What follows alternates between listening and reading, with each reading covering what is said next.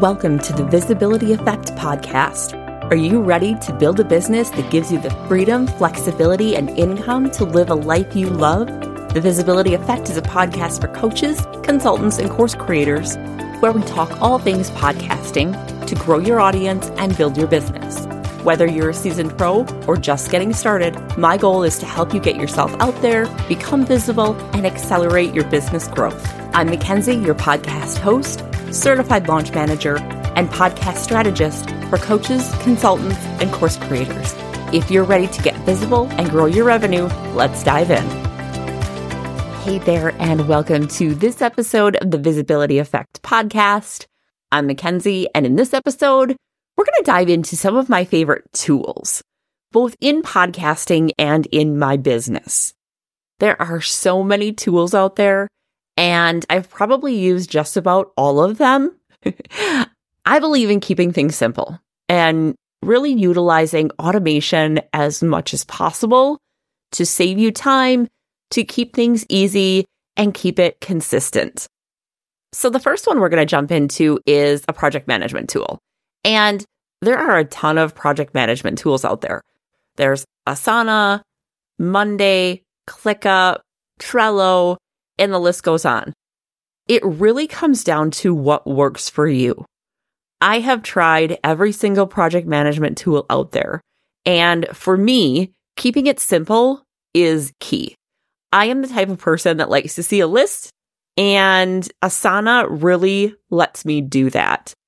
They also have other views. They have board views similar to what you would see in Trello or a calendar view. So there are a lot of options to really utilize this tool in a way that works for you. And for me, creating templates is a great way to maintain consistency so that I know exactly what tasks need to be done. I create a template once, I can use it for clients, or I can use it for my social media planning for the month, or whatever that looks like. But all of my templates allow me to really dive into what that process looks like. And my philosophy in using any type of project management tool is if it doesn't have a due date, it doesn't get done. So it's important for you to have a task, have it assigned to someone, and make sure that it has a due date. So I want to make sure that I'm not missing a step, and having those templates, having that consistency helps me stay on track and do that and make sure things don't get missed.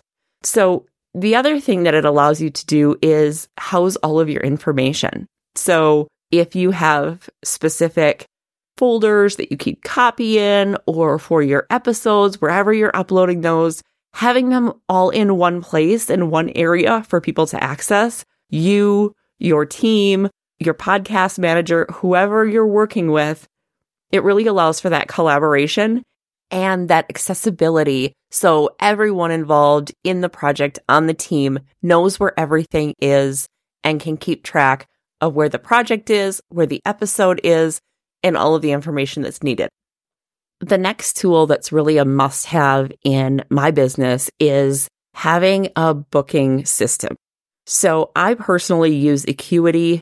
I love the features that it offers. It allows you to create different calendars, to create different forms. So for example, if I'm booking guests, I have a very specific calendar that is attached to Acuity that I send the link for people to book. And the great part of that is once that's booked, there's an automated system of follow-up. So my clients' guests or my guests are going to get reminders. They're going to get reminders the day before, the day of, and then after the show, they're going to get a follow-up email that's going to tell them the show is live. Here's a link to the assets to promote. So it really allows for that system to be automated, and it saves you that time that you would take to manually send out all of that information. The other thing that it allows me to do is when we are booking guests to attach an intake form where they're going to upload their headshot, they're going to give us their bio, they're going to give us all the information that we need prior to recording. Acuity offers several different plans that you can choose from. There's a free plan that you can start out with. And then the next step up is a paid plan, which is $18 a month, completely worth it for the time savings. You can embed a scheduler into your website, set up those automatic reminder emails. You can sync it with your Google Calendar or other email that you're using. Integrate your Zoom so people automatically have the Zoom link if that's what you're using for your interviews, and a ton of other options. So it's really valuable and worth that investment every month to save that time for your guest management. It really is a great tool, one that I use and have used basically since I started my business, and it has saved me a ton of time. The other thing that you can do, and this is kind of a pro tip with Acuity, you want to make sure in that form that they're completing that you include an option for them to opt in to your email marketing list. That's another great way to grab their information, start to grow your list, and makes it super easy for people to opt in. It's a great time because they're getting to know you and they're still giving their permission to be marketed to. Next up is podcast hosting. And there's so many great providers out there, so many great hosts, but my personal favorite is Buzzsprout. It's an amazingly simple platform to use. It is easy to submit to all the major directories. It gives you advanced metrics and stats reporting so you can see your downloads, you can see where people are listening geographically, what apps they're listening on. So it really gives you a deep dive into all of those stats. It also allows you to have subscriptions to premium content. So if you have, for instance, a private podcast that you want to charge a monthly fee for, or a private podcast membership, you can do that right within Buzzsprout. It also lets you do dynamic content, which is really great because you can add pre-roll and post-roll segments to all of your episodes at once. And you can easily change those out. So if you're running a promotion, you're in the middle of a launch, you're getting close to a launch, you can add that content to your episodes and then switch it out. So that's a really great feature that Buzzsprout offers. Buzzsprout also has a free plan. So you can get started if you're just jumping into podcasting and you're doing it somewhat on a budget, you can get started with the free plan. And it's going to give you 2 hours a month. They will host the episode for 90 days, so it doesn't stay out there forever, unfortunately. So it allows you to get things started. And the paid plans start at $12 a month for, I believe it's 3 hours uploaded, but then your actual episodes are hosted indefinitely. So as long as you are with Buzzsprout, your episodes will be out there. Next, I want to dive into AI. There are so many AI tools out there right now, and the market is changing quickly. People are bringing in new information, new services, new platforms, and it's hard to know exactly what's going to work well for you and what doesn't work well. And what it comes down to is, what are you using AI for? In my business, I use AI in a couple of different ways. I use it to create the transcript. I use it to get a rough outline for show notes, and then also to get some ideas for titles. A lot of times I'll have clients who will come to me with a title that they want to use, and it's great, but using a tool like this will allow you to also give them some other options. And I find that probably 60% of the time, when I give my clients additional title options, they choose one of those titles. So it shortens that time frame, it shortens things up, it makes the process a little bit faster. And the other thing that it does is, depending upon the platform that you're utilizing, it can pull in ideas for social posts. And that can be a huge time saver. So if you integrate that into something like Headliner, which is another tool that I use for audiograms, it really makes that process a lot smoother and a lot faster. So 2 of the AI tools that I utilize are CastMagic and Capsho. So CastMagic has a lifetime offer out there, and I'm going to link it in the show notes.